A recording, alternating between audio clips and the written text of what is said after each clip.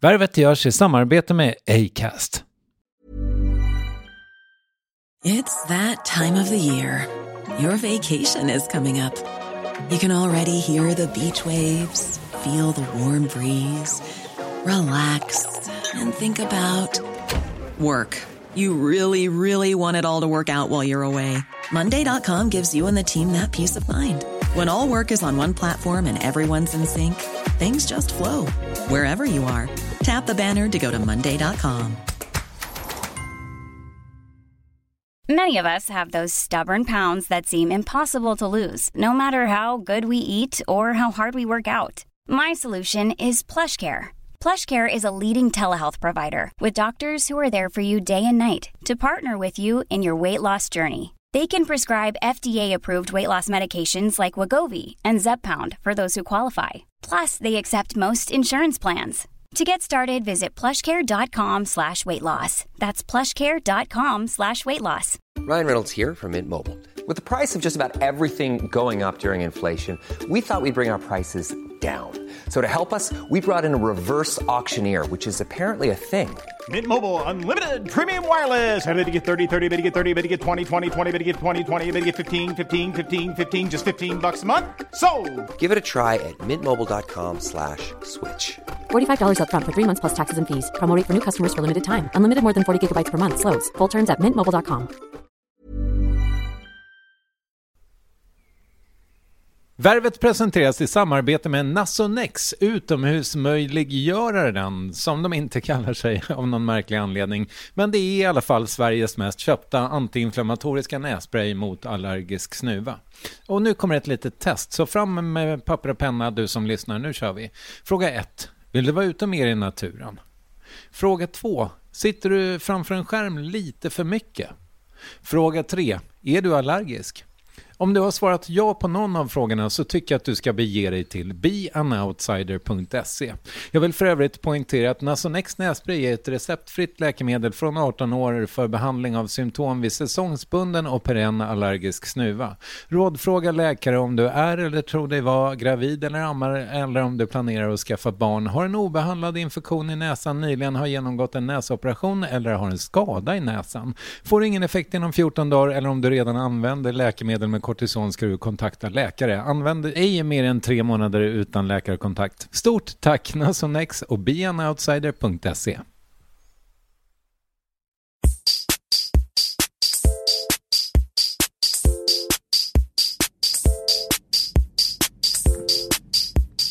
Värvet. Värvet. Värvet. Värvet. Värvet. Värvet.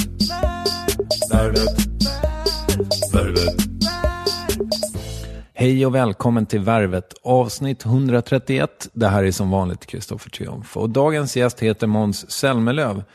Jag vet inte vad du har för bild av honom, men för min egen del så kan jag säga att den nyanserades betydligt av den intervju som du snart ska få höra.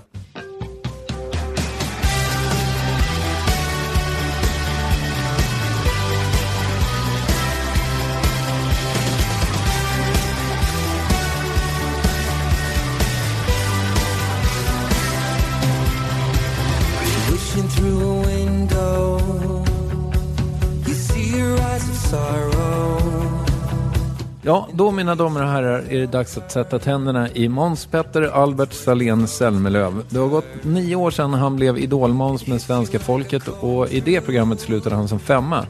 Och som han själv ska berätta om en stund, det var i Let's Dance som han slog igenom på riktigt. Och sedan dess har det rullat på. Melodifestivaler, musikaler och inte minst programledarjobb.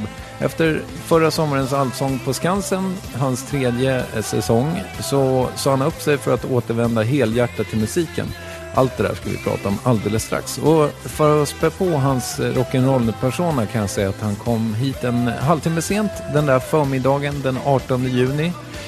Och hade med sig en jycke från ateljén i Vällingby, Måns Zelmerlöw. Varsågoda.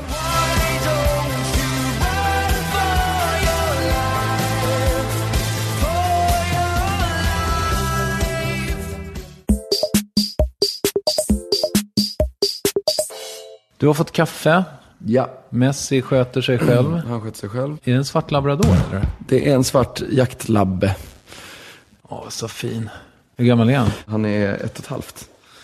Men väldigt lugn för att vara 1,5. Ja, städad. Väldigt städad. Superfin. Helt svart är han, kan jag berätta för er som lyssnar. Och rätt blank. Jag är rätt nöjd med pälsen också. Ja. Får han specialfoder för det? Nej, det får han inte. Han får ett ägg i veckan. Ja, okej. Det ska tydligen vara bra. Aha, säger de. right. De som vet. Han kanske vill ha vatten, hörru. Ja, eller vi kan ställa fram. Han kommer garanterat inte dricka. Han brukar inte göra det. Ja, men då kör vi. Kolla, supertörstig. Faktiskt. Ja. Bra jobbat. Ja. Okej, hur mår du? De var bra, lite sliten idag. Men jo, på det stora hela mår jag väldigt bra. Det var fest igår. Det var fest igår, det var överraskningsfest för en polare som hade tagit examen. Och fyllde år dessutom. Läkarexamen. Läkarexamen. Är det en kändis? Nej, det är ingen kändis, nej. Han är helt normal. En vanlis. En vanlis är det. Men som vi började hänga ihop på högstadiet redan. Och vi är ett rätt stort gäng på typ 16 killar som fortfarande hänger här uppe. Alla lundensare? Alla lundensare. Säger man lundensare? Det gör Yes. man, ja. Spyken eller katte? De gick väl, majoriteten av dem gick på katte. Jag gick på en lite sån utbrytarskola som heter Lars-Erik Larsson gymnasiet. Jaha, det var nytt. Jag har ju haft jag har gjort 128 avsnitt. Jag gissar att 102 är från Lund. Det är så? Nej. Inte riktigt. Men det är otrolig liksom, överrepresentation av Lund. Det är härligt. Jag vet inte vad det är med den staden, men det är någonting oerhört kreativt funkar ju där. Det kan ju inte gärna bara vara det faktum att det är en student eller liksom universitetsstad. För i sådana fall så hade jag ju haft lika många Uppsala-bor här. Men de kan inte vara mer än 2 kanske. Nej. Jag vet inte fan vad det är. Jag har ju liksom bestämt mig för att jag någon gång flyttar tillbaka. Bara därför jag tror att det är en sjukt bra stad att växa upp i. Okej, när du får ungar tänker du? Men det får dröja. Jag tror inte riktigt jag är där än. Som jag har fattat det i skvallerpressen så är du inte ihop med någon heller. Nej, det är jag inte. Jag är singel. Och det är ju spännande. Jag har inte varit det så mycket i mitt liv. Jag är sjukt sällskapssjuk av mig. Så det är tur att jag har Messi nu. Jag har också varit sådär seriemonogam. Och ofta när man... Seriemonogam? Ja, när man ser folk vara det så tänker jag... Eller sådär att man springer in i nya förhållanden. Då tänker jag alltid liksom från mitt perspektiv att det är lite dumt att man aldrig lär sig vara ensam liksom. Nej, men det är ju en konst att kunna vara ensam med sig själv. Och jag är ju livrädd, eller framförallt har varit livrädd för det. För att det ger mig tid att analysera min situation. Jag tror att har jag alltid folk omkring mig så hinner jag inte göra det. Och då liksom kan jag vara i nuet och tycka allting är kanon. Och bara köra på. Jag slängde ut en fråga på Twitter om jag vet inte om du såg det. Jo, jag såg det. Ja, om vad folk ville veta om det. Det var ju någon som, och det tyckte jag var en rätt kvalificerad fråga. Jag ska se så att jag ger personen kredit.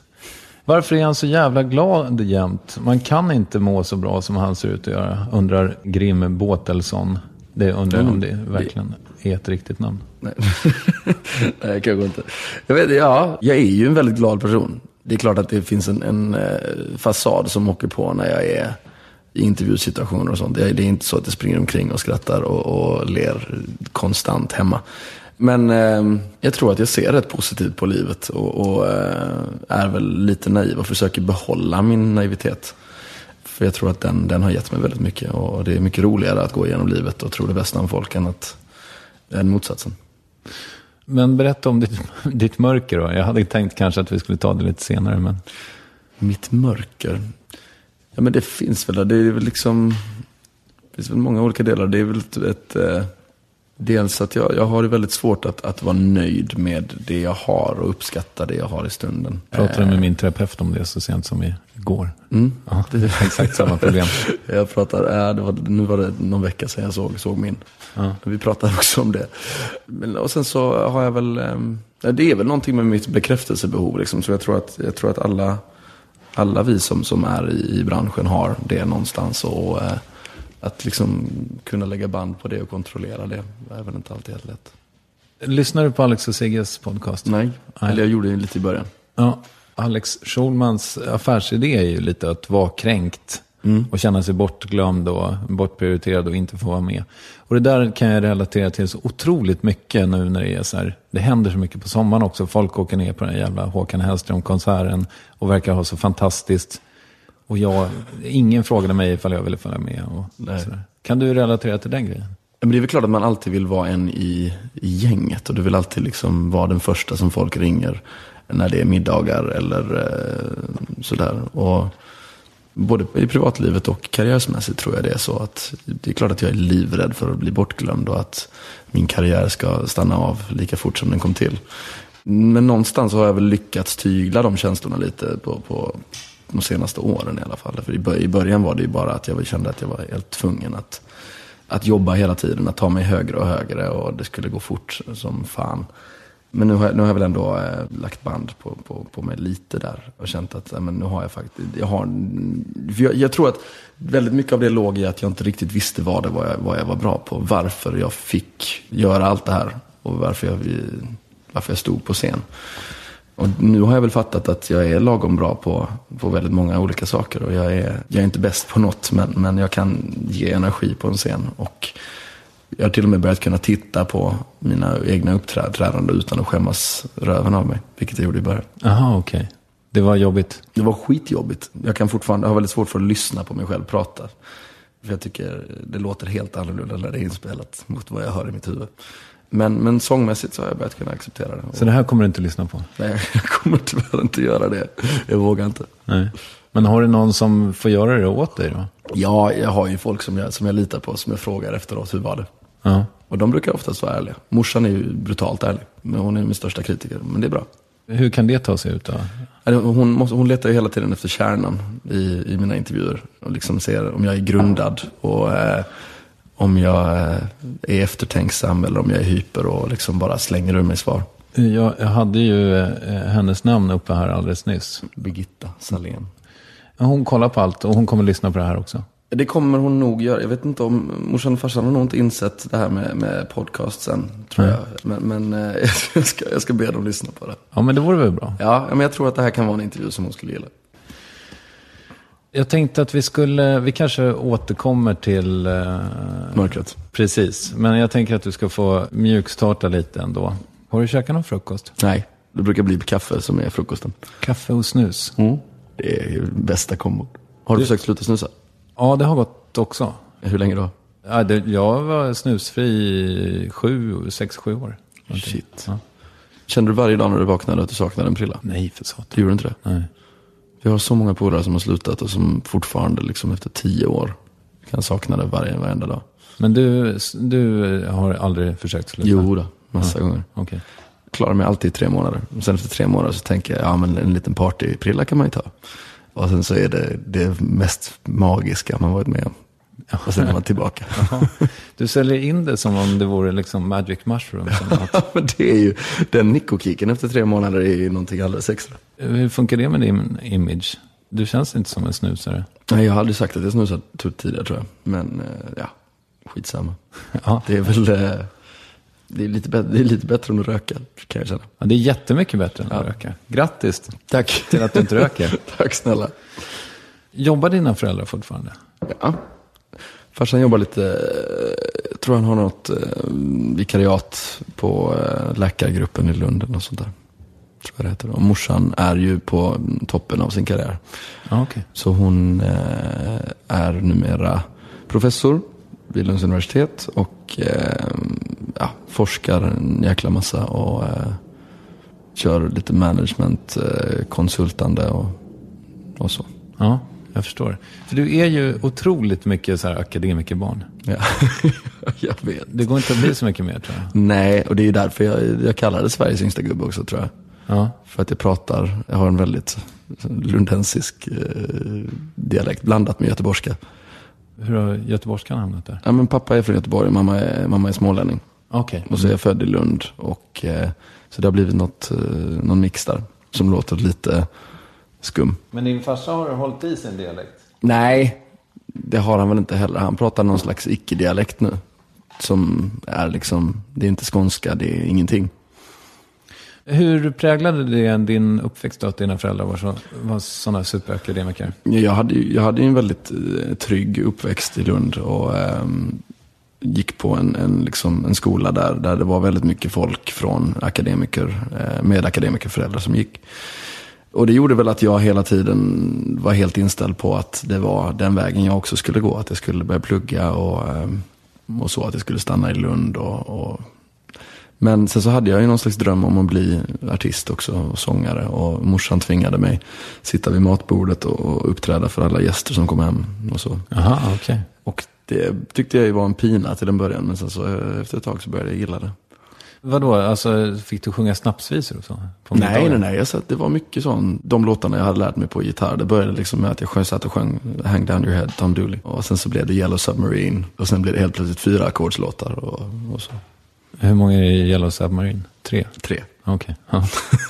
Jag förstår. Om vi går ännu längre tillbaka då, vad vet du liksom om din födelse? För du har ett syskon, va? Jag har en syra, precis. Är du äldst? Jag är äldst. Okej. Och vad vet du om din födelse? Jo, den har jag ju sett på band. Aha. Så den vet jag mycket om. Alltså på VHS? Typ. VHS har jag sett det på. Wow. Det var rätt coolt att se sig själv när man kommer ploppar ut.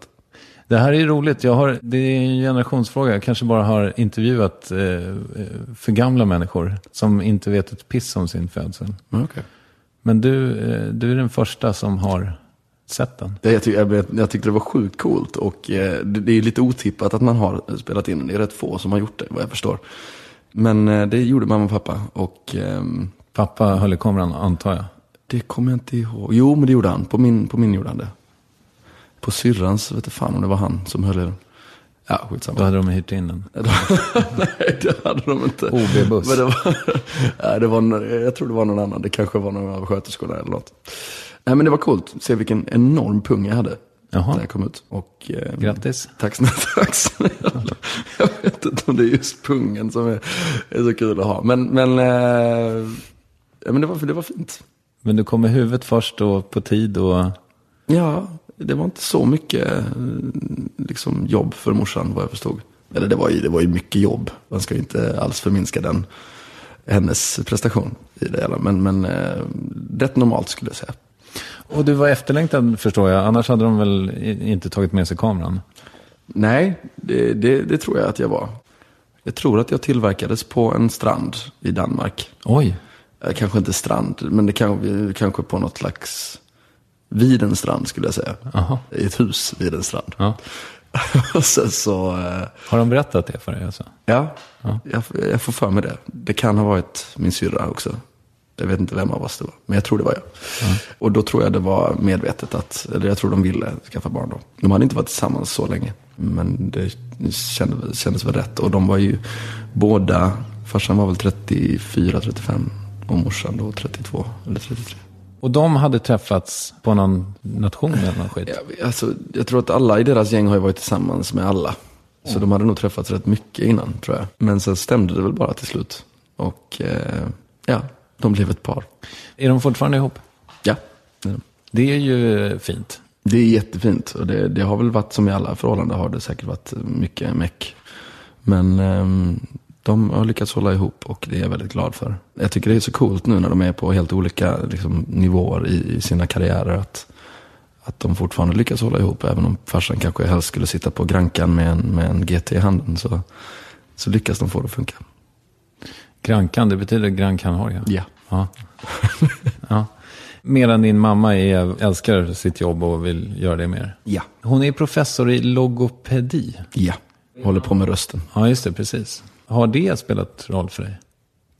Nej, det tror jag inte. Alltså, det har varit väldigt lite röstskolning hemma. Jag kommer ihåg någon gång när jag var typ 10-11 fick jag hänga med henne på jobbet med någon patient. Och så körde hon sina röstövningar med honom då. Det var boll och sånt. Och jag tyckte det var enormt töntigt, kommer jag ihåg. Så vi har inte haft så mycket skolning.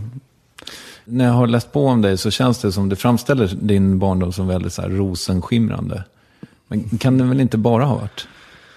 Nej, det var det inte. Alltså jag hade ju en tuff period i skolan. Alltså, men jag vet, min mamma var ju väldigt aktiv i liksom att jag skulle skaffa polare fort. Och därför kom jag in i gänget direkt på lågstadiet och hade polare och vi satt hemma. Och Det var också bra. Mamma och pappa var väldigt öppna med att liksom ta hem polare hur mycket kompisar du vill och så. Så det fanns alltid mackor i kylen som man kunde bre. Fick de stanna på middag eller?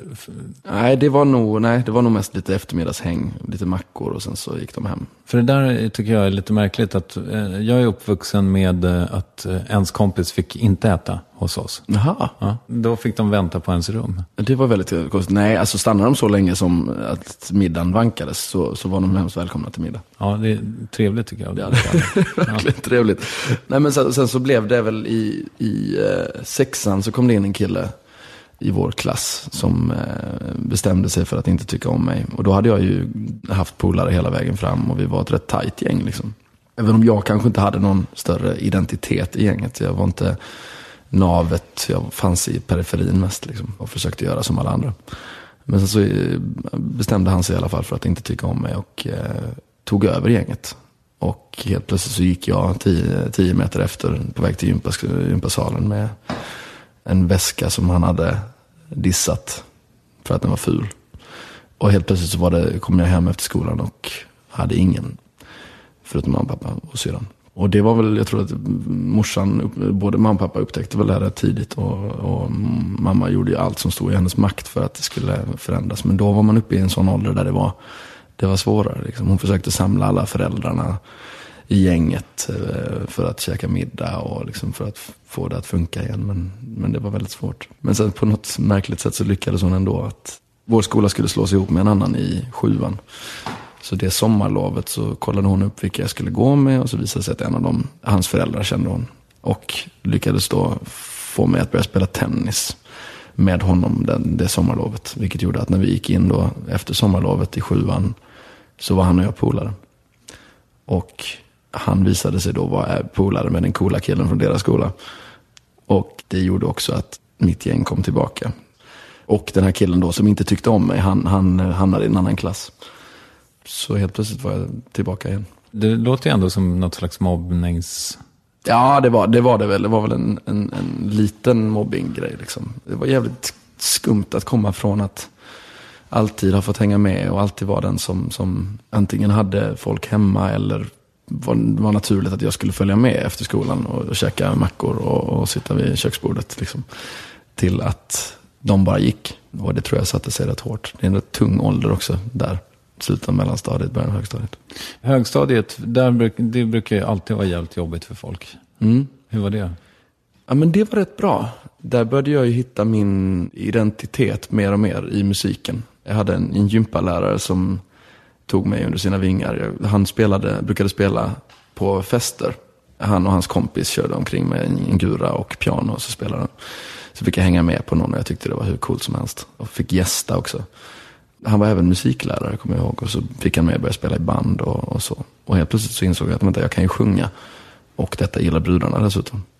Och i och med att brudarna gillade det så blev jag ju cool i gänget också. Och fick min identitet där. Så helt plötsligt var jag inte i periferin längre. Var det här före eller efter din rap-period som jag har hört talas om?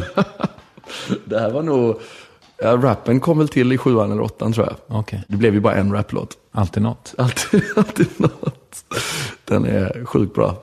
Och samma sång. Ja. Du säger att du hittade din identitet. Det är väl helt rimligt att man kanske inte har... Att man vet exakt vem man är. Innan. Nej, jag tror det också. Nej, men jag hittade min position mer i gänget då. Att jag insåg hur jag kunde utmärka mig. Från att när alla andra köpte Wu-Tang-brallor så skaffade jag det sista av alla. Och sen så insåg jag att med en gitarr så kan man komma långt också. Musikscenen i Lund, den måste ju ha varit ganska bra vid den här tiden. Det här är ju mitten av 90-talet. Ish. Det har jag ingen aning om. Det var väldigt lite gå på konsert och sånt för mig. Brainpool och Mejeriet. Det var alldeles för coolt för mig då, vet du. Okay. Jag stod ju och sjöng Ronan Keating-ballader på revyerna i skolan. Du blev ju lite av en spexare sen, va? Ja, sen blev jag, under gymnasiet där så blev det spex och även musikal med gymnasiet och även på Slakthuset i Malmö faktiskt. Men det var ju, gymnasiet jag gick ju då musikgymnasium. Det var också ett jäkligt svårt beslut att ta när alla ens gäng skulle gå på Katte. Och jag hamnade på Lilla Lars-Erik Larsson som då var nystartat. Men det, med facit i hand var det nog väldigt bra. Lars-Erik Larsson, det är någon gammal körkompositör?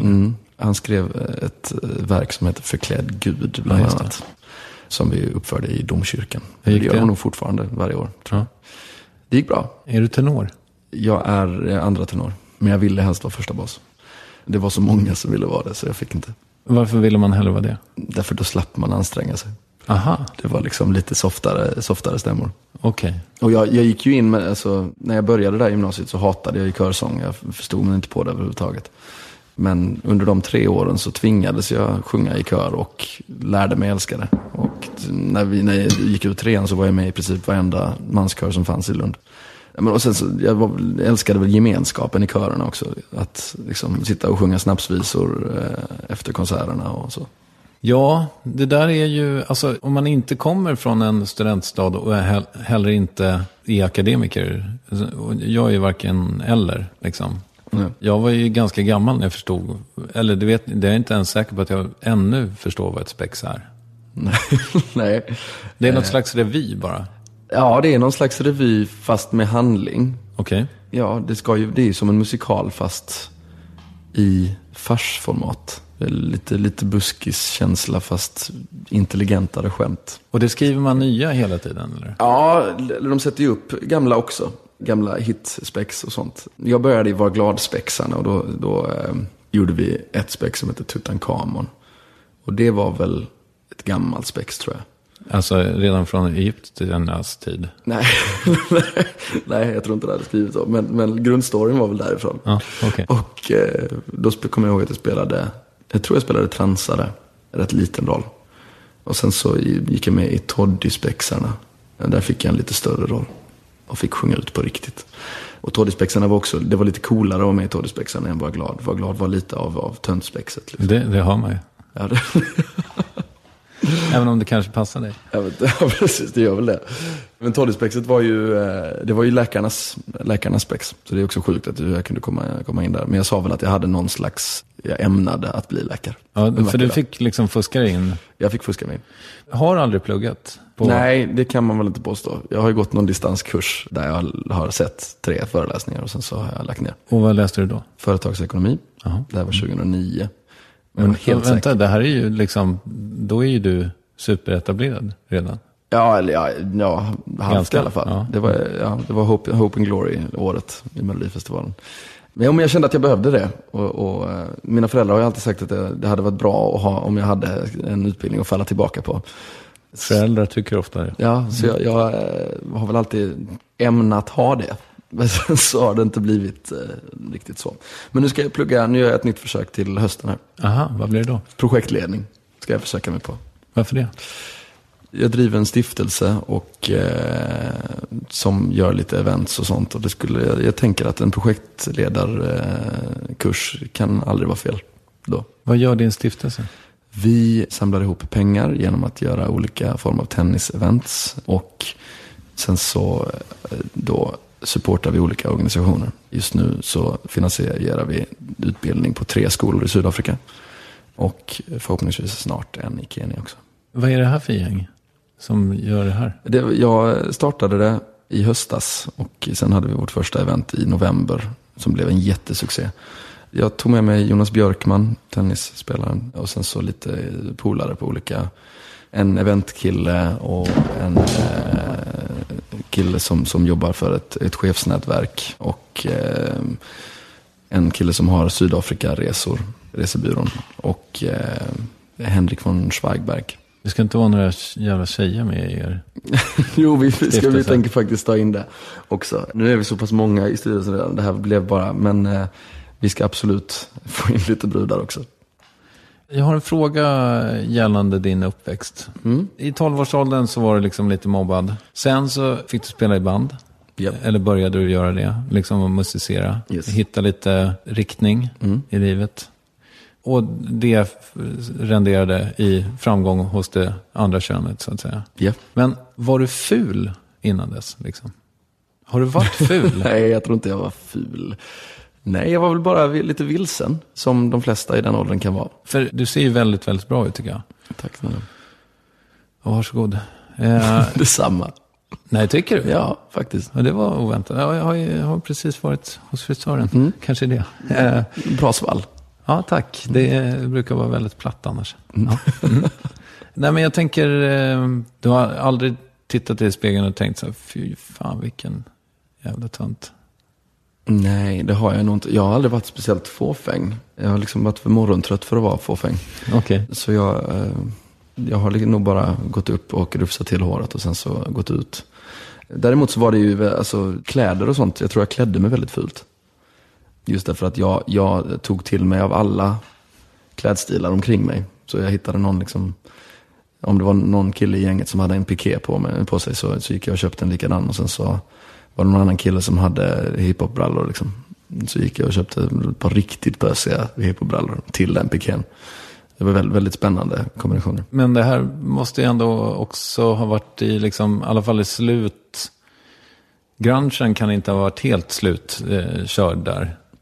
Någonstans i din uppväxt. Nej, det kan det inte ha varit. Men jag var nog inte speciellt grungy någonsin. Det var ju mer Wu-Tang. Ja, det var det hållet. Du drogs mellan stekare och hiphopare. Verkligen. Ja. Men det var fint. Jag köpte ett par Wu-Tang-brallor som de snodde i omklädningsrummet, kommer jag ihåg. Då var jag väldigt ledsen. Ja, men de här onda människorna? Eller nej, det var nog någon annan. Okay. Men du, han din nemesis där. Är det någon som du, alltså om du ser honom i Lund, går du över gatan då? Alltså, nej, jag skulle nog heja på honom faktiskt. För han fick ju också lite intelligens senare under högstadiet. Och vi umgicks ju rätt mycket även om han var i en annan klass så var han ju fortfarande liksom med. Men han kunde inte ta lika mycket, han hade inte lika mycket makt längre. Och då, i takt med att jag också skaffade lite självförtroende så började det bli lugnt liksom. Vad gör han idag? Det vet jag inte. Ni är inte Facebook-kompisar? Nej, det tror jag inte. Och jag kollar i Facebook alldeles för sällan. Eller det kanske är bra.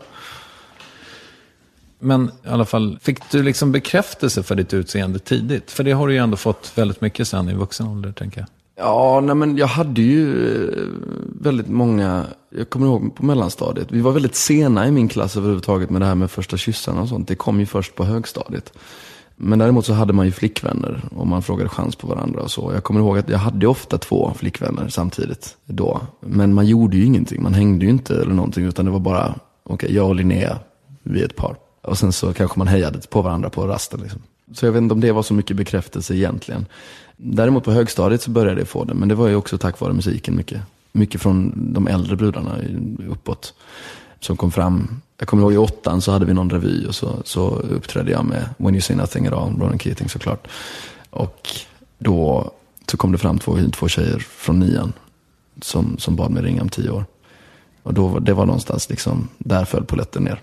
Sen så började jag kämpa med musiken. Det är också kaxigt av dem att be dig ringa om 10 år då, när de bara var 1 år äldre. De kunde väl ha... Faktiskt. Ja, de var ju 2 år äldre då, i och med att jag hade börjat ett år tidigare. Ja. Men jag håller med. Snålt. Ja, men sen så blev... Ringde du? Nej, det gjorde jag inte. Men veckan efter så blev jag då utnämnd. Man hade någonting som hette Veckans Babe. Och då var det en tjej och en kille från högstadiet då, som hängde på väggen. Och så var det någon liten intervju med dem då. Och veckan efter blev jag det tillsammans med, i mitt tycke då, skolans snyggaste tjej som gick en klass över också. Madeleine. Och då kände jag ju att Madeleine, nu ska jag satsa på Madde. Och det gjorde jag. Och helt liksom försökte sprida ryktet att jag tyckte hon var snygg på skolan. För jag var fortfarande väldigt, väldigt, väldigt blyg. Så jag vågade inte gå fram till henne. Men sen så hamnade vi efter många om och men på en filmkväll där vi såg Tandläkaren 2. Och då började jag så smeka hennes ben lite, kommer jag ihåg. Vilket var väldigt, väldigt stort. Och jag hade fortfarande inte kysst någon. Jag hade ju lurat i mina kompisar att jag hade kysst en tjej i Norge, men det hade jag inte. Och sen så till slut så blev det i alla fall kyssande med Madde. Och efter det så blev vi då tillsammans. Och då kommer jag ihåg att jag hade ett par beige chinos på mig. Från Dressman tror jag. Som hon smekte väldigt mycket. Så då fick jag för mig att hon tyckte de var sjukt snygga. Så då hade jag varenda dejt efter det så hade jag alltid på mig de byxorna.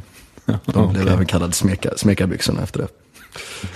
Jag trodde att du skulle säga att du kom i dem. Nej, det gjorde jag faktiskt inte. Inte då, tack gode gud. Nej, vi låg aldrig, Madde och jag. Det kom först senare. Jag förstår. Det här med scengrejen då, vad tyckte du att det var roligt redan från början? Ja, det tyckte jag. Jag kände mig nog hemma rätt direkt på scen. Säkert mycket tack vare att jag hade fått uppträda så mycket i hemmet. Ja, just det. Jag körde Småstjärnorna för mamma och pappa varenda fredagkväll och körde Michael Jackson-meme. Så när jag väl ställde mig på skolans scen så insåg jag nog att det här hör jag halvt hemma. Jag var ju rätt mjäkig. Alltså när jag tittar på, farsan har ju såklart spelat in allt. Och när vi sitter på julen där och tittar på gamla uppträdanden så det var ju, ja. Jag ser inte riktigt hur det kunnat bli som det blev. Men någonting fanns det då. Men du sjunger rent då? Nej, det är väl det som där skon klämmer lite. Aha, att okay. Det var ju pitcha rätt rejält åt alla håll. Jaha, ja, okej. Okay. Det är ju märkligt det där när man spelar in, för det kan ju låta väldigt illa när man spelar in, fast det låter rent när man är där. Ja, det kan ju vara gamla band eller något sånt där som har liksom bändat ljudet. Vi kan väl säga det? Vi säger att det var så. Jag sjöng jättebra. Du hinner gå ut gymnasiet i alla fall, eller? Det har du gjort och sådär? Ja, absolut. Ja. Vad gjorde du efter gymnasiet? Men jag gick ju natur med musik för att hålla alla vägar öppna. Och för jag var väl fortfarande lite så att man kanske ska bli läkare eller något sånt där. Och framförallt den känslan stärktes ju av att jag hade 200 likasinnade på gymnasiet som jag tyckte var mycket bättre än vad jag var. Så då insåg jag att det här är ju en svår bransch, precis som alla har sagt till mig. Så förmodligen så kommer jag behöva plugga någonting annat. Men jag var väldigt skoltrött och skolkade hur mycket som helst och så just läkarlinjen var inte direkt öppen betygsmässigt. Jag var inte någon 20-0 tyvärr. Det är en betygsskala som jag inte förstår. Men nej, det är max. Okay. Och du måste ha max eller typ 1,9 på högskoleprovet för att kunna komma in på läkarutbildningen. Jag förstår. Och jag var inte alls sugen på att plugga 5 år till efter gymnasiet. Det var bara av plikt, eller fanns det någonting, för din farsa är läkare också. Fanns det någonting med det som lockade liksom? Ja, jag tror att det var bara för att det var en naturlig väg att gå, alltså, tror jag. Och att jag tyckte att det var ett coolt jobb. Men jag var mer inne på, jag läste John Grisham böcker, sträckläste alla hans böcker och var enormt sugen på att bli jurist istället. Men så var jag så enormt skoltrött så jag visste inte överhuvudtaget. Jag försökte hitta någon utbildning där man inte behövde plugga så mycket. Och det tog mig 1 år efter gymnasiet där jag egentligen bara satt hemma, kollade Beverly Hills, ägnade mig åt en liten resebyrå som jag och min polare startade och gick på nation. Så företagsamt av det ändå? Och ha en egen resebyrå? Ja, men jag tror jag har ju entreprenörsådran från båda mina föräldrar, men kanske framförallt från farsan. Och så insåg jag att det fanns ett behov av någon som styrde upp Pragresor för 3D-ringarna i Lund. För alla 3D-ringare skulle åka ner till Prag under sista terminen. Och det fanns ingen som specialiserade sig på de resorna. Så då kom jag och min polare på att det ska vi göra. Så vi gjorde en testresa, la ner sjukt mycket tid. Men det var väldigt bra för vi jobbade i skift. Jag sov till kanske 5 på eftermiddagen när han kom hem från jobbet. Och så satt vi och jobbade tillsammans i några timmar. Sen så gick han hem och käkade och jag satt uppe hela natten och jobbade. Och sen så kom han och käkade frukost på morgonen när han var på väg till jobbet. Och då var jag precis på väg att gå och lägga mig. Vad är det man behöver jobba med dygnet runt för att styra upp en Pragresa? Det kan man ju fråga sig. Men det var... vi visste ju inte riktigt vad som krävdes. Så det var mycket så, ringa till hotell. Framförallt skriva upp alla namn och få alla deras liksom, önskemål. Få in betalningar. Nej, alltså det är klart att vi jobbade inte konstant. Det gjorde vi inte. Det kan vi inte ha gjort. Nej, men du såg det en ursäkt att få sova bort hela dagen? Ja, det gjorde jag. Nej, jag gjorde hemsidor. Det var ju det jag gjorde. Okay. Det var det jag gjorde hela nattetiden. Så att jag uppdaterade hemsidan, gjorde nya loggor och så. Så jag kommer ihåg hela min gymnasietid och året därefter hade jag ju 10 olika hemsidor. Jag försökte skapa klubbar kring allt. Just för att få göra loggor. Okay. Har du fortsatt med det? Nej, väldigt lite. Jag fick så mycket, det var ingen som gillade mina loggor. Okay. Det var väldigt mycket, nej, de var inte snygga. Men jag försökte i alla fall. Du sa att det tog 1 år? Det tog 1 år av konstant nationsfestande. Och så innan jag skaffade mitt första riktiga jobb, vilket då var på G. Svenssons restaurang i Torekov. Just det. Och det var ett under att jag fick det jobbet överhuvudtaget. För det var jättemånga som sökte och jag hade ingen serveringserfarenhet alls. Men jag lyckades på något sätt skärma till mig det, tror jag. Och var väl förmodligen världens sämsta servitör den sommaren. Du var 19 eller då? Eller? 19. Jo, precis. Jag fyllde 19 den sommaren. Och då hade jag sökt in till Idol på våren och gått vidare till de 100 sista. Och sen skulle slutaudition vara precis efter sommaren. Men jag var rätt nöjd med att jag hade bara kommit till de 100 sista. Så jag tänkte inte så mycket mer på att det kunde gå bättre än så. Utan började fundera på ett liv som krögare. Tänkte att man skulle starta någon liten restaurang och började diskutera med Lundakompisarna om vad som behövdes i Lund. Kom fram till att det fanns inte så mycket bra seafood-ställen. Men det blev ingenting med det. Och sen så drog Idol igång. Var du väldigt intresserad av fisk? Nej. Det har aldrig handlat om det. Det har handlat om att tycka om att ha väldigt mycket idéer om att starta saker. Och tycka om att starta saker. Tycka om att bygga upp nya grejer. Så det är jag väldigt bra på. Men däremot att förvalta och så, det kan jag inte. Men skulle du vilja ha en sån tillvaro där du bara får hålla på med startups liksom? Ja, det skulle jag nog. Jag känner väl mer och mer att jag brinner mer och mer för entreprenörandet och hitta nya vägar och nya grejer. Eller jag kan sitta liksom hur länge som helst och bara diskutera nya idéer med folk. Berätta din senaste idé. Nej, men det är väl mycket appar har det varit på sista tiden. Men sen så hade jag även då en korvkiosk på Arlanda Terminal 5 som jag tyckte saknades. Nej, men jag blev så förbannad varenda gång jag kom till Terminal 5, bagagebanden, och det inte fanns någonting att göra. Och det tar ju längre och längre tid varenda gång man står där. Nu är det ju uppemot 17-18 minuter innan väskorna kommer. Så då, det är mycket tid. Det är mycket tid. Ja. Så då ringde jag Arlanda och kollade om jag kunde få 12 kvadrat. Och det kunde jag. Aha. Det var mycket meck. Och han sa att det var någon som hade testat det tidigare och det hade inte gått.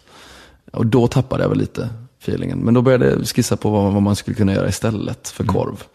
Därför att vi är lite för hälsomedvetna i Sverige, tror jag. För att på Kastrup har de ju en korvkiosk. Ryan Reynolds here from Mint Mobile. With the price of just about everything going up during inflation, we thought we'd bring our prices down. So to help us, we brought in a reverse auctioneer, which is apparently a thing. Mint Mobile Unlimited Premium Wireless. How to get 30, 30, bit to get 30, bit to get 20, 20, 20, bit to get 20, 20, bit to get 15, 15, 15, 15, just $15 a month? Sold! Give it a try at mintmobile.com/switch. $45 up front for 3 months plus taxes and fees. Promo rate for new customers for limited time. Unlimited more than 40 gigabytes per month slows. Full terms at mintmobile.com. Many of us have those stubborn pounds that seem impossible to lose, no matter how good we eat or how hard we work out. My solution is PlushCare. PlushCare is a leading telehealth provider with doctors who are there for you day and night to partner with you in your weight loss journey. They can prescribe FDA-approved weight loss medications like Wegovy and Zepbound for those who qualify. Plus, they accept most insurance plans. To get started, visit plushcare.com/weightloss. That's plushcare.com/weightloss. Hey, it's Ryan Reynolds, and I'm here with Keith, co-star of my upcoming film, If, only in theaters May 17th. Do you want to tell people the big news? All right, I'll do it. Sign up now and you'll get unlimited for $15 a month and 6 months of Paramount Plus Essential Plan on us. mintmobile.com/switch. Upfront payment of $45 equivalent to $15 per month. Unlimited over 40 gigabytes per month. Face lower speeds. Videos at 480p. Active Mint customers by 531.24 get 6 months of Paramount Plus Essential Plan. Auto renews after 6 months. Offer ends May 31st, 2024. Separate Paramount Plus registration required. Terms and conditions apply if rated PG. Yes, ny sponsor. Värvet presenteras i samarbete med Svea Bank. Och jag menar inte att ta ner stämningen, men dessvärre är ju lågkonjunkturen här, vilket innebär att de flesta branscher har det tufft och också väldigt många privatpersoner. Jag vet själv vad det är att ha en trasslig privatekonomi. Det var struligt i många år för mig och låg ofta post i hallen med trista logotyper i ena hörnet. Och jag hade också i flera års tid ett helt gäng betalningsanmärkningar. Och tyvärr är det nog många som har det svårt att få ihop till räkningarna just nu, som har hamnat i ekonomiskt trubbel. Och det här Svea Bank kan kliva in med något som kallas skuldfinansiering. Där löser de skulder hos inkasso och till Kronofogden, och till och med om Kronofogden vill sälja ditt boende har Svea Bank möjlighet att hjälpa till. I den här tjänsten får du en personlig handläggare som gör en grundlig genomgång av din ekonomiska situation. De tar kontakt med dina kreditgivare och när ett lån beviljats löser de dina skulder skulder åt dig och samla dem i ett enda lån med en avbetalningsplan som din ekonomi klarar av. För om du har hamnat i klister, du är inte ensam och kanske kan det här hjälpa dig. På svea.com/skuldfinans kan du läsa mer. Tack Sveabank. Vid bagageband som verkar gå hur bra som helst. Tycker alltid det är kö där. Pulsomanden eller? Nej, det är Stefan Holberg. Ja, okej. Men den är väldigt fin och jag går alltid dit och köper en korv. Men det kanske inte alla gör. Så då var jag lite inne på att man skulle starta någon raw food ställe mer. Men så tyckte jag också att det var mäckigt. Så då försökte jag försöka hitta någon franchise och få in något befintligt bolag där. Men det följde jag inte heller upp. Men idéerna fanns där. När var det här? Det här var väl kanske i höstas. Ja, så det är ändå rätt färskt. Rätt färskt. Och du har fortfarande ett löfte om 12 kvadrat på... Han har inte sagt något annat, så jag tror det. Ja. Hade du skissat på en logga till korvkiosken? Nej, så långt hade jag inte gått. Jag hade skissat på namn däremot, men inte heller kommit på något bra där. Alltså, jag var väl lite inne på att försöka liksom få in mitt eget namn eller få in min egen logga på något sätt. Så att liksom, när jag sen ska starta hotell och restaurangverksamhet så att den ska vara genomgående. Men vi får se hur det blir. Du jobbar med MZW eller? Ja, men V ska nog bort nu. Okay. Den gamla loggan är inte helt snygg. Så jag ska börja jobba på någonting på MZ istället, tror jag. Ja. Ja, men vad roligt. Det är nästan ännu roligare ifall det är så här korvgubbar med låda på magen. Med låda på magen, ja. Ja, fast det här jag tror inte det finns några pengar i det. Nej, egentligen. Nej, det är mycket möjligt. Men typ frukostboxar kanske? Ja. Att man skulle kunna sälja det som man bara går in och tar och sen så kommer man hem till familjen. Det är Andreas Wilson, va? En annan hunk som är delägare i juicebaren. Hade det kunnat vara någonting? Det skulle absolut kunna vara någonting. Överhuvudtaget juicebarer tror jag mycket på. Stort fan av Joe and the Juice. Jag har inte testat Joe and the Juice. Det måste du göra. Testa deras avokado-macka. Okej. Helt grym. Jag har sett att det finns dock. Nu är kaffet klart. Du dricker mycket kaffe har jag förstått. Ja. Inte bara hos mig. Nej, jag dricker väldigt, väldigt mycket kaffe. Jag har svårt att föreställa mig ett liv utan kaffe. Jag dricker ju oftast liksom 6-8 koppar under en intervju. Du brukar sätta sig på humöret ganska... Alltså jag kan bli lite deppad efter det. Men du har inga sådana... Nej, det har inte vad jag har lagt märke till i alla fall. Nej. Överdos av koffein. Ja, jag antar det. Att man blir liksom lite skakig och darrig. Även på insidan så att säga. Okej. Fragil. Ja, det är mycket möjligt. Jag är väl bara det. Generellt tror jag. Ja, men är du det?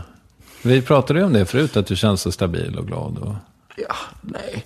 Nu har du chansen att... Ja, men jag blir ju det. Alltså jag blir ju det när jag får tid att analysera alla existentiella frågor. Varför finns du? Varför finns jag? Hur ser mina relationer ut med mina vänner? Är jag en stor del av deras liv? Vad skulle hända? Hur skulle de ta det om jag dog? Sådana frågor kan absolut dyka upp i mitt huvud. Ja, jag förstår. Tänker du på döden? Nej, väldigt, väldigt lite. Nej, men jag vet ju någonstans svaret. Jag vet att jag inte är ensam liksom. Men frågan dyker ju också upp liksom. Hur mycket av det jag har är på riktigt? Hur mycket pur kärlek finns det i mitt liv? Men svaret är att det finns ganska mycket, menar du? Ja, det är väl den slutsatsen jag kommer fram till oftast när jag väl träffar mina vänner. Men när jag sitter där ensam så funderar jag. Det är knepigt alltså med ensamheten. Men det är nog, alltså som sagt, det är ju väldigt lärorikt att lära sig det. Jag har ju fortfarande inte gjort det. Jag är ju nästan dubbelt så gammal som du. Nej, men jag har ju haft förhållande på förhållande och sen så, som längst har jag varit singel 1 år. Men då var det ändå att jag dejtade konstant nästan. Så jag var ju aldrig ensam. När man googlar ditt namn, om jag skriver in Måns Zelmerlöw så kommer det ett ord till liksom, som det föreslår. Det är 5 ord som kommer efter Zelmerlöw. Vet du vilka det är? Nej. Flickvän, otrogen, Asra, blogg och Twitter. För det där måste vi också prata lite om. Hur det är att vara så mycket i rampljuset även i privatlivet. För det är inte så jävla många som har det så. Nej, men det är väl också lite mitt eget fel tror jag. Att jag har varit väldigt öppen med mitt privatliv från första början. Och sett att det var min väg in lite tror jag. Jag tror att jag tidigt förstod lite av spelet mellan media och artist. Att det handlar om att ge och ta och då var jag villig att ge. Vilket då gjorde att jag stod ut i Idol exempelvis. För jag visste att om jag bara säger att jag hade näsblod i förra veckan så blev det en artikel och så var de nöjda. Men det kan vara skitjobbigt. Och det blir snarare jobbigare skulle jag säga. För alla uppbrott är ju förjävliga liksom. Men det blir ju inte bättre av att man har ögonen på sig i det också. Men har det varit knepigt för dig? Alltså, det knepiga för mig har väl varit att jag alltid har tyckt om, vad ska jag säga? Jag tror att en del av mitt bekräftelsebehov har legat i att liksom få bekräftelse hos brudar. Och det tror jag väcktes rätt tidigt. Du använder konsekvent ordet brudar. Ja, förlåt. Flickor. Ja. Kvinnor. Ja, eller jag är bara nyfiken över ditt ordval. Det är så du säger bara. Det är så jag säger. Ja, men du... Nej, jag vet inte riktigt vad det är. Kvinnor låter för... Tjejer kan du säga. Tjejer, men det låter för ungt. Okej, vi kör på kvinnor. Nej, den bekräftelsen har varit viktig. Ja, och jag vet inte varför. Men jag tror att det är någonting som har följt med ända sedan högstadiet liksom. Och det har väl varit jobbigt att jag har liksom varit älskat tryggheten i att vara ett förhållande, men haft svårt att kontrollera den andra sidan av mig. Kontrollera den andra? Ja, den andra sidan av det, alltså det vill säga det mediala? Nej, inte den andra sidan. Alltså att jag har ju tyckt att det har varit kul att få bekräftelse hos kvinnor. Och det har varit väldigt svårt att kombinera med förhållande. Och det är någonting jag har blivit mycket, mycket bättre på. Men jag har ju varit otrogen flera gånger. Men som sagt, blivit bättre på. Och försökt liksom. Och lärt mig hantera det mycket bättre. Men det är också kanske lite rimligt med tanke på att Då ska man inte vara i ett förhållande i så fall. Nej, men å andra sidan, hur gammal är du? 28 år? 28. Och jag menar, du har varit känd sedan du var 19-20 liksom. Hela den här Stormontrang-perioden som många av oss får genomleva i tysthet, den har på något sätt varit i något slags rampljus ändå. Ja. Och det ställer ju till det för dig. Alla måste väl testa att vara otrogen någon gång, antar jag. Eller? Ja, jag tror inte alla gör det, men ja. Jag har testat. Känner mig smutsig efteråt. Ja. Och det gör man ju. Ja. I stunden är det ju jättekul, men sen så är det ju dagen efter och långt därefter är det ju total ångest. Och sen är man så rädd för att förlora det man har att man inte vågar vara ärlig med det. Nej, men å andra sidan så det var ganska nyligen som jag hörde det sägas första gången, men om man nu ska vara otrogen så berätta det inte. Därför att du berättar ju bara för din egen skull, för att mildra ditt eget samvete. Men det är bättre att du lever med ditt dåliga samvete och att du skyddar den personen som du har gjort det mot. Ja, fast det är det verkligen så? Jag vet inte. Jag skulle tycka att det var jättejobbigt för min fru inte berättade det för mig.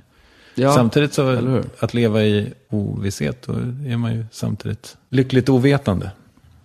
Ja, men samtidigt om det blir väl så att fler och fler vet om det till slut liksom. För någon råkar säga till någon som råkar säga till någon, och att det kommer på något annat, det kommer fram till din fru på något annat sätt är väl inte bra. Nej, det är värdelöst. Det är totalt värdelöst. Ja. Jag intervjuade en tjej som efter att vi hade spelat in, som så här, ja men jag har ett öppet förhållande. Och berättade att hennes förra kille inte hade velat gå med på det. Men nu har hon träffat en som tycker att det är fine. Och då har de så här ställt upp ett liksom väldigt solitt regelverk kring det. Ja. För mig kändes det väldigt konstigt. Jag är kanske lite för gammal. Ja, nej, alltså, det är väl en tanke som har slagit mig massa gånger också. För jag tror att jag ser ju inte... Jag ser på sex som någonting och att älska som någonting helt annat. Så sex behöver inte betyda någonting alls. Så det är klart att jag funderar på om det skulle vara det optimala. Men samtidigt så har jag svårt att se att, liksom, att ha en flickvän som ligger runt och kommer hem och berättar det är inte heller kul. Och det var en av reglerna jag fick lära mig. Det ska man absolut inte göra. Vadå? Berätta? Ja, nej, det ska skötas som en otrohetsaffär. Aha, men okay. eftersom båda på något sätt har det, så blir det ju liksom inte ojämlikt. Förstår du vad jag menar? Vad spännande. Ja, jag kan ge dig hennes nummer sen. Du får göra det. Nej, men som sagt, jag försöker bättra mig och har väl nu insett att okej, nu ska jag vara singel och få göra det som jag får leka av med helt enkelt. Okej, lycka till med det. Tack snälla.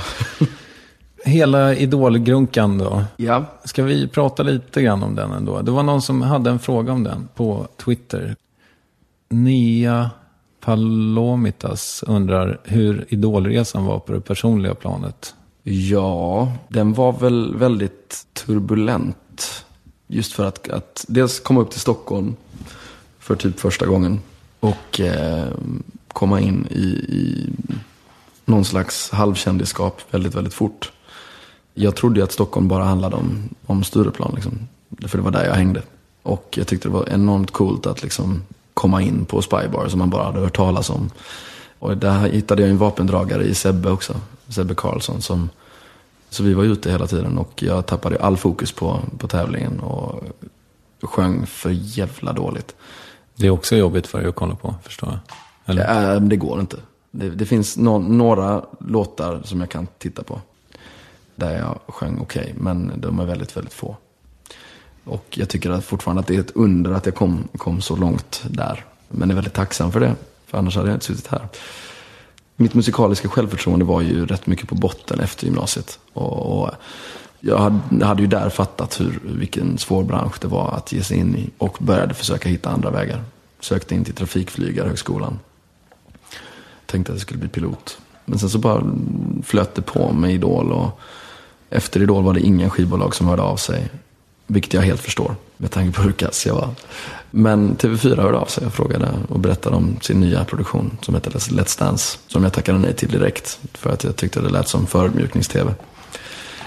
Men de låg på och till slut skickade de den amerikanska varianten. Och då såg jag vilket bra program det faktiskt är. Var det första säsongen? Mm.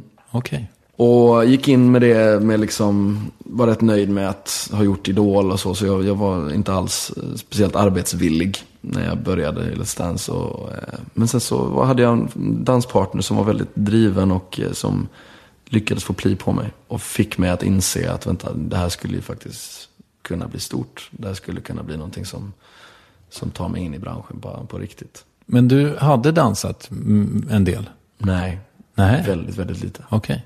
Jag tänker mig ändå, det låter ändå som spexvärlden borde. Nej, det är ha lite det är extremt eller? lite dans. Det är mest skratt och sång. Jag förstår. Mm. Men någonstans mitt halvvägs så sa hon att nej, men om du verkligen kämpar nu, om vi börjar repa ordentligt så kommer du, om vi börjar träna ordentligt så har vi chans att slå Anna Bok. Och då började jag ta det lite mer på allvar. Och tränade kanske inte riktigt lika mycket som Anna gjorde, men nästan. Och det gick ju hela vägen till slut. Mm. Efter Idol var det likadant där att du inte riktigt hade någon riktning? För du tackade ändå nej till Let's Dance. Var det för att du sa, nej men nu ska jag fan satsa på pilotutbildningen eller? Nej, det var väl för att jag hade gjort liksom hela Idol-svepet och ja, jag hade väl ställt in mig på att nu är det tillbaka till Lund, börja ta tag i skolböckerna igen och göra något vettigt av mitt liv. Så då när den frågan kom så kändes det som att, ja men vad har det med min musikkarriär att göra? Alltså att ställa mig och dansa, någonting som jag inte kan och det kändes bara helt off. Men sen så blev det blev ju en jättesuccé, det programmet. Och jag hittade en helt ny publik där, en icke-idoltittande publik. Och utan Let's Dance så hade jag aldrig fått frågan om Melodifestivalen året efter. Och det var ju någonstans där allting började på riktigt. Det känns lite grann så här som att, förutom möjligen då Idol, men du har liksom inte riktigt pratat i termer av vad du vill här. Nej, men det var ju därför att jag inte visste vad jag ville. Jag hade en dröm om att bli artist, men det var en dröm som jag inte trodde gick att uppfylla. Så jag var väldigt tveksam till hela grejen och jag kom ifrån att vara Lunds lataste tonåring till liksom en värld där man måste kämpa för att komma någonstans. Och jag var nog inte beredd på det. Och där hade jag bara en jäkla tur i att ha en danspartner som vågade sätta mig på plats och ville sätta mig på plats. Om vi ska dunka av hela din karriär. Mm. Så var du alltså med i Melodifestivalen 2007 med Karamia. Yes. Min son gillar den förut. Så fick du lite tv-jobb. Du var med på Diggiloo-turnén året därpå. Melodifestivalen igen. Mm. När jag tittar på din Wikipedia-sida här som jag gör. Där jag har polskt-judiskt ursprung. Står det nu? Är det tillbaka? Nej. Nej, okej. Det brukar dyka upp varje vecka ungefär. Har du det? Nej. Nej, okej. Det är någon som skriver det? Någon som insisterar på att jag borde ha det. Ja, okej. Just det är en fråga som jag har glömt att skriva ner. Men Selmelöv, det låter ju så otroligt taget. När togs det? Ja, det var någon form av, kan det vara gammelfarmors mamma som heter Selma Löv. Selma Löv? Yes, och hon ville absolut inte att hennes barn skulle få pappans efternamn. Så då fick barnen namnet Selmerlöv. Var det namnet då som hon inte ville att hon skulle? Nej, men jag tror att frågan om hon var tjänsteflicka på någon gård. Okay. Och där hade hon då en romans med mannen, tror jag. Husbond, så att säga. Ja, hon tyckte nog inte egentligen om honom. Och därav Selmerlöv. Men sätet förstår jag inte riktigt var det kommer ifrån. Men nu är det så. Mm. Och det blir ju bättre också i ditt monogram där än MS. Det är laddat med så mycket. Ja, MZ känns mer ledigt. Mm. Nej, men ska vi prata lite om de här åren? Därför att det är ju liksom... Jag vill att du berättar istället. Mm. För efter Karamia som gick bra, det blev ju en superhit i alla fall. Det blev det. Och det gick ju bra. Jag kom 3 det året, vilket var långt bättre än vad jag någonsin hade. Jag var ju nöjd med bara att få vara med i Melodifestivalen. Men där breakade ju allting helt plötsligt och fick åka ut på sommarturné. Gjorde 67 gig den sommaren. Och sen så kom Ladies Night-turnén där jag var gästartist direkt på det. Sen var jag programledare för Lilla Melodifestivalen. Hur är Ladies Night på insidan? Jo, men jag var inte en del av gänget på det viset. Jag kom in efteråt som var någon slags liksom, festakt mer. Så jag fick aldrig riktigt uppleva hur det var på insidan. Men jag tror det är trevligt. Ja. Kjelle Bergqvist var med, kommer jag ihåg. Honom hängde jag rätt mycket med. Han var god. Men var det grisigt? Jo, lite grisigt var det ju, kommer jag ihåg. På vilket sätt? Nej, men det var ju jättemycket, alltså efterfesterna var ju skitroliga. Det var väldigt mycket kvinnor där. Och det uppskattade jag. Absolut. Och mycket sprit. Och droger? Nej, inte så mycket droger, inte vad jag har sett. Det är faktiskt rätt sjukt att så mycket som det snackas om hur mycket droger det finns i branschen och så lite som jag har sett. Faktiskt. Jag har förstått att om man går ut idag så är det väldigt, väldigt mycket kokain i Stockholm och så. Ja, och jag kan väl, nu när man börjar tänka på det så kan man kanske se det på folk på ett annat sätt. Men jag har aldrig sett det liksom inmundigas, faktiskt. Och där är jag väl rätt glad att jag faktiskt har hållit mig borta. Med tanke på att jag har väldigt lätt att bli beroende av saker och ting. Så jag har inte vågat testa ens, vilket är rätt skönt. Ja, jag tycker det låter sunt. Jag tror jag hade haft alldeles för roligt. Kanske. Fast du hade också haft väldigt mycket ångest. Ja, förmodligen. Nej, men och det blev i alla fall alldeles för mycket av giggande och allting runt omkring. Så där höll jag på att gå in i någon slags vägg i slutet av 2007.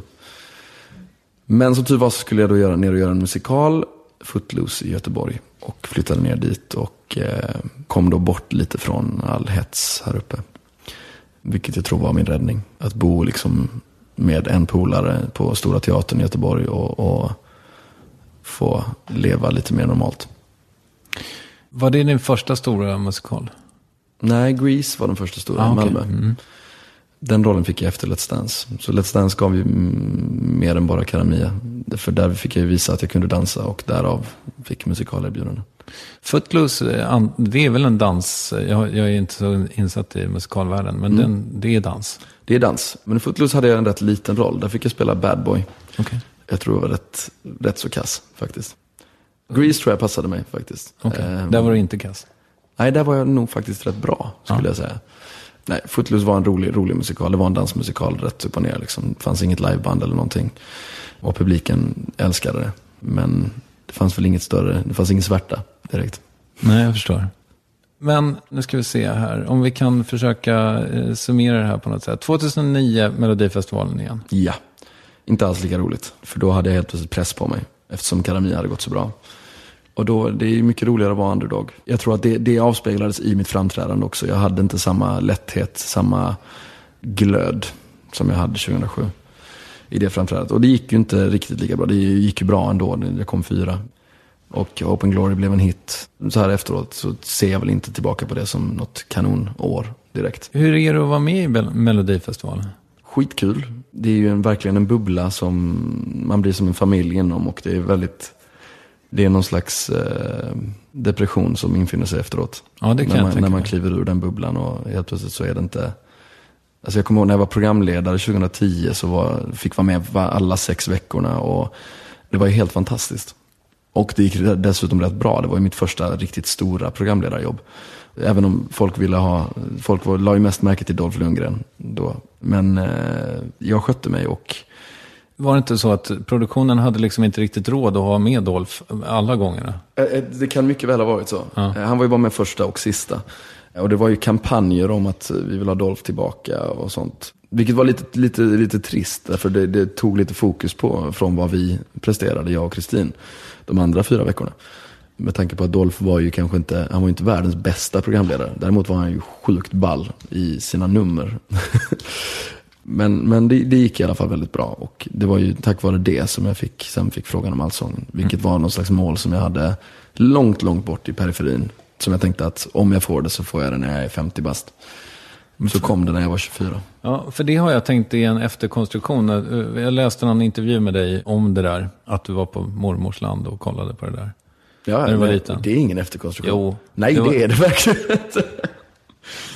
Alltså det är klart att jag har ju spett på det lite. Ja. Men det är inte... du såg det en gång kanske. Ja. Och då var det verkligen så att vi satt och käkade ute på terrassen. Och sen så gick Stockholm mitt hjärta igång. Jag och mormor springer in för att titta. Okay. Men jag kan inte komma ihåg om det var bara den gången eller om det var massa gånger därefter. Jag tror eventuellt att det bara var den gången. Ja. Men det var ju bra. Ja. Berghagen var ju kung. Och jag trodde väl, hade aldrig kunnat tänka mig att jag skulle få stå där och hålla i detta. Var det roligt program. Var det roligt? Ja, det var faktiskt svinkul. För första gången kände jag mig riktigt trygg i en roll. Då var jag mitt uppe i det här att ifrågasätta vem jag var på scen och vilken typ av artist jag skulle vara och varför jag överhuvudtaget fick stå på scen.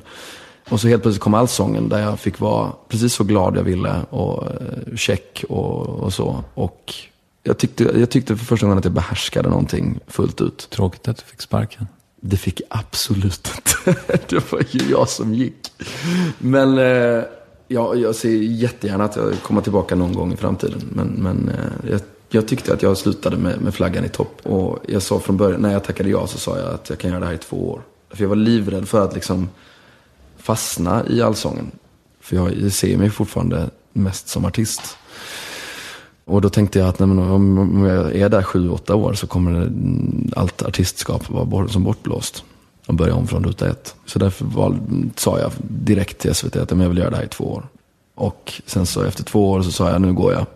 Och då sa de, nej det gör du inte, du har mer att bevisa. Och då gjorde jag 3:e år. Får man otroligt bra betalt? Nej, det får man inte. Vad får man då? Det får jag inte säga. Ja, okay. Men nej, det är inte otroligt bra betalt. Men med tanke på hur mycket jobb det var. Alltså, vi jobbade från februari till sista programmet. Och det var väl mycket för att jag ville vara en del av det redaktionella arbetet också. Och jag älskade ju den grejen att få gå in i skivbolagsmöten och få en pärm med olika artister och sitta och bläddra och liksom lyssna på den senaste singeln innan alla andra fick höra den och så. Ja, det gick du igång på? Eller ja, tyckte det var helt grymt. Ja, vad roligt. Nej, men jag tror att det var perfekt att sluta när jag slutade.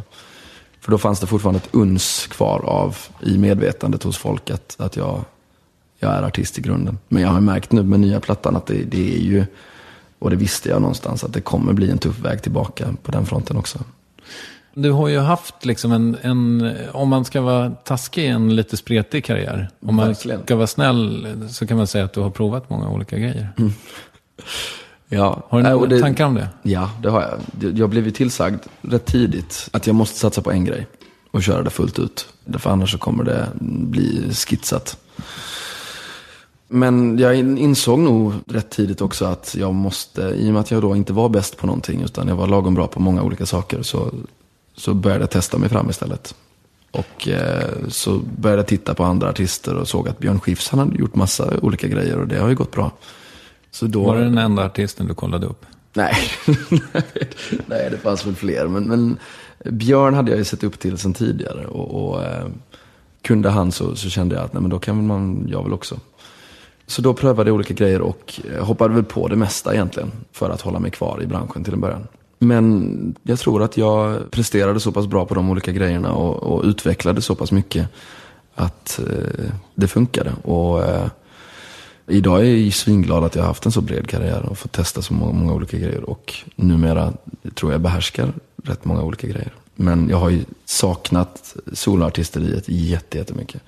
Och framförallt, jag spelade med mitt band nu i fem år. Lite under radarn på mycket företagsgig och sånt. Och det är det absolut roligaste jag vet. Men vi har aldrig fått vara ute på en turné eller någonting sånt. Och därför så är det helt grymt att vi får det nu. Det är det du gör nu egentligen?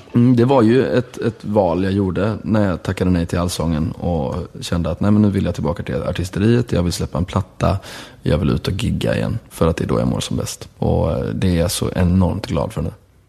Hur går det? För du har gjort några gig. Är det fullsatt? Det har faktiskt varit skitmycket folk. Jag var livrädd. Vi gjorde en lite sån känna på-turné, klubbturné i våras. Och då var det typ inget folk alls. Så då började jag fundera på, jaha, sommarturné, ska vi verkligen? Men så gjorde vi det och än så länge så har det varit helt fullt på de ställena vi har kommit till. Och vi har gjort 3 spelningar nu. Och jag har inte ångrat mitt beslut alls. Nej, vad fint. Finns det grejer du ångrar? För du har ju, som vi sa, testat mycket. Det finns de grejer som jag ångrat i stunden, men som har lett till bra saker i det långa loppet. Men jag kan inte komma på någonting på rak arm som jag känner att jag inte borde ha gjort. Pluras kök? Ja, jo, verkligen. Det, tack för att du sa det. Jo, det ångrar jag gravt. Det var ju mitt livs första drev. Jag ville ju bara gå och lägga mig och vakna 2 veckor senare när allting var bortblåst. Det var skitjobbigt. Framförallt eftersom jag tror att folk fick det till att jag var homofob. Det var inte det värsta, utan det värsta var ju de konservativa rösterna som höjdes och som trodde jag var på deras sida. Mycket på Twitter och sånt, som bara, äntligen någon som säger sanningen. Och man bara, men vänta, du har totalt fattat fel.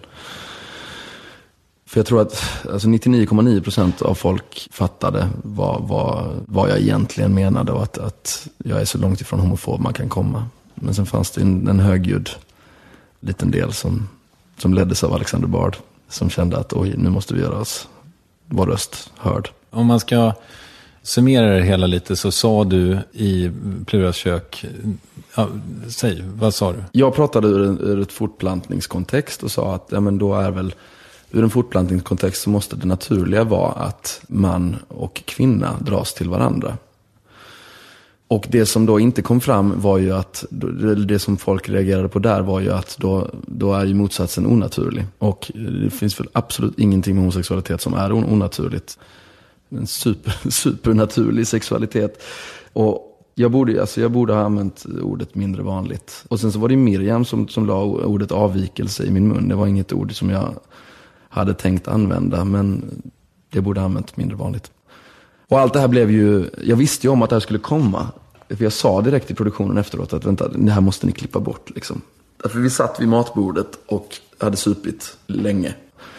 Och så sitter man väl som vid alla matbord och sitter och liksom, när alla är på samma sida i en diskussion, så vill man gärna spetsa till det på något sätt liksom. Och då tänkte jag att men här kan jag väl liksom spetsa till utan att det gör något. Men det skulle jag inte tänkt. Hur gick det då? För du sa det direkt alltså, efter inspelningen, så här, fan, ni måste klippa bort det här. Men då, det sket de i. Det sket de i. De hävdade att de inte hade tillräckligt att klippa mellan, vilket är konstigt när man har varit där i 48 timmar och spelat in. Men det hade de då inte. Då ville de ha det där. Det är klart de ville. Och det känns som att de skickade ut det till kvällstidningarna kvällen innan med orden, titta på det här. Titta på just det här avsnittet. Ja, wow. Så det blev ju, när kvällstidningarna började ringa där, så insåg jag, och då hade jag ändå gått med den enormt olustiga känslan i magen sen inspelningen. Och det var ett halvår senare det här hände liksom, som det sändes. Jag hade lett Gaygalan en månad tidigare och det var svinjobbigt. Och när då väl bollen sattes i rullning, så kände jag att ja, där var det kört. Det var Alexander Bard, sa du det? Som Han ledde väl som ledde drevet. Homofobdrevet. Har ni försonats på något sätt? Jag skulle gå i terapi för min homofobi. Och det är så sjukt. Men ni har inte försonats med andra? Nej, men vi har aldrig tyckt om varandra heller. Så det är ingen fara. Ja, okej.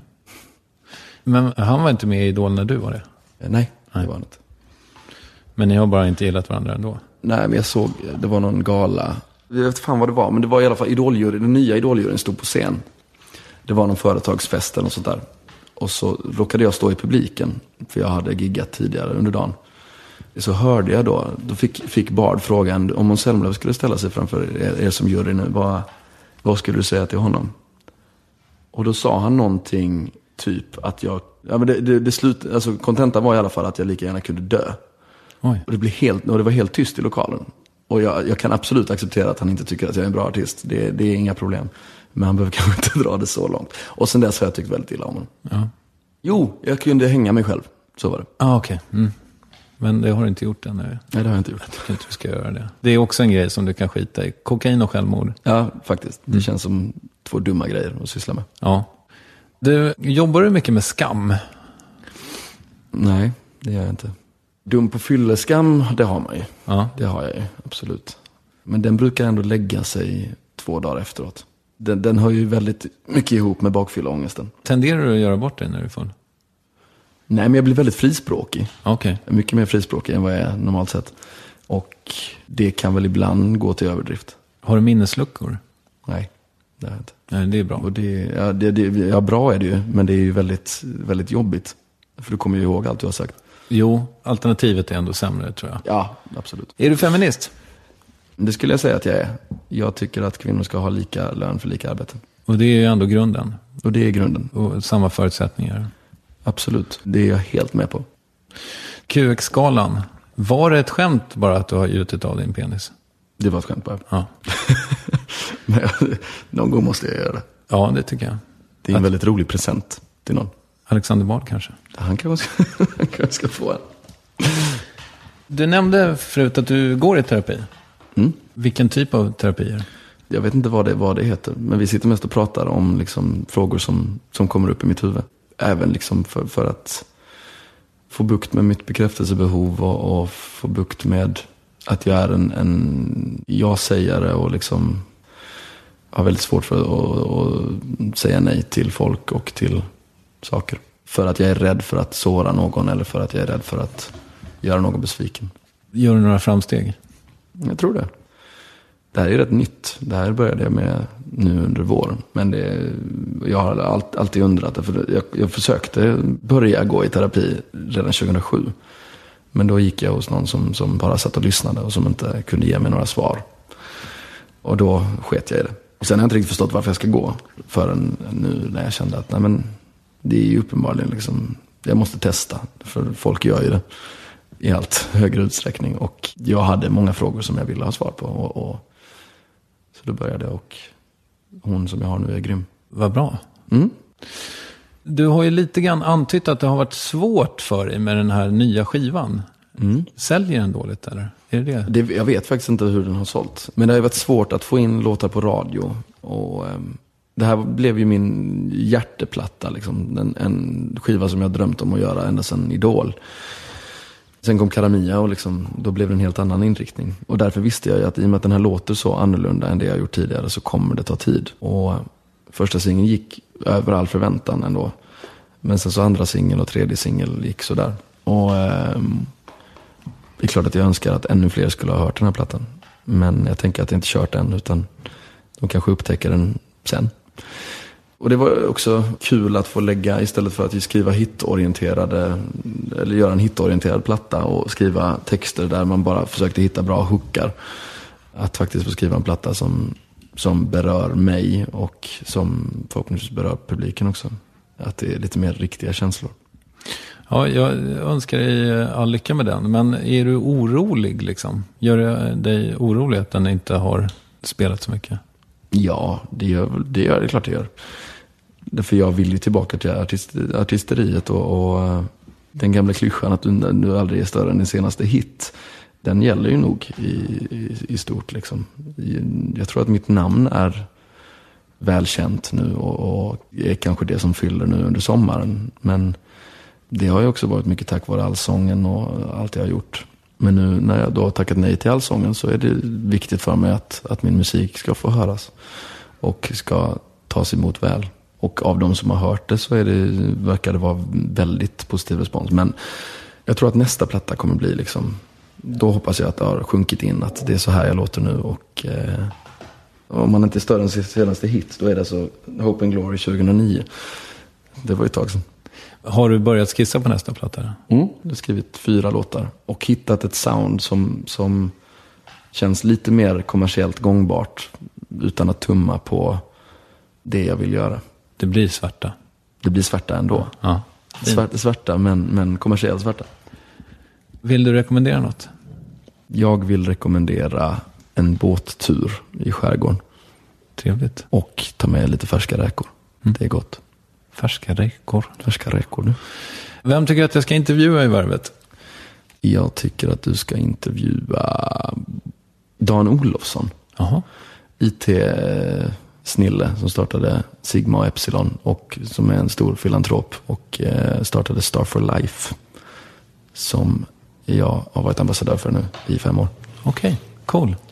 Stort tack för att du tog dig tid, Måns Zelmerlöw. Tack, snälla. Someday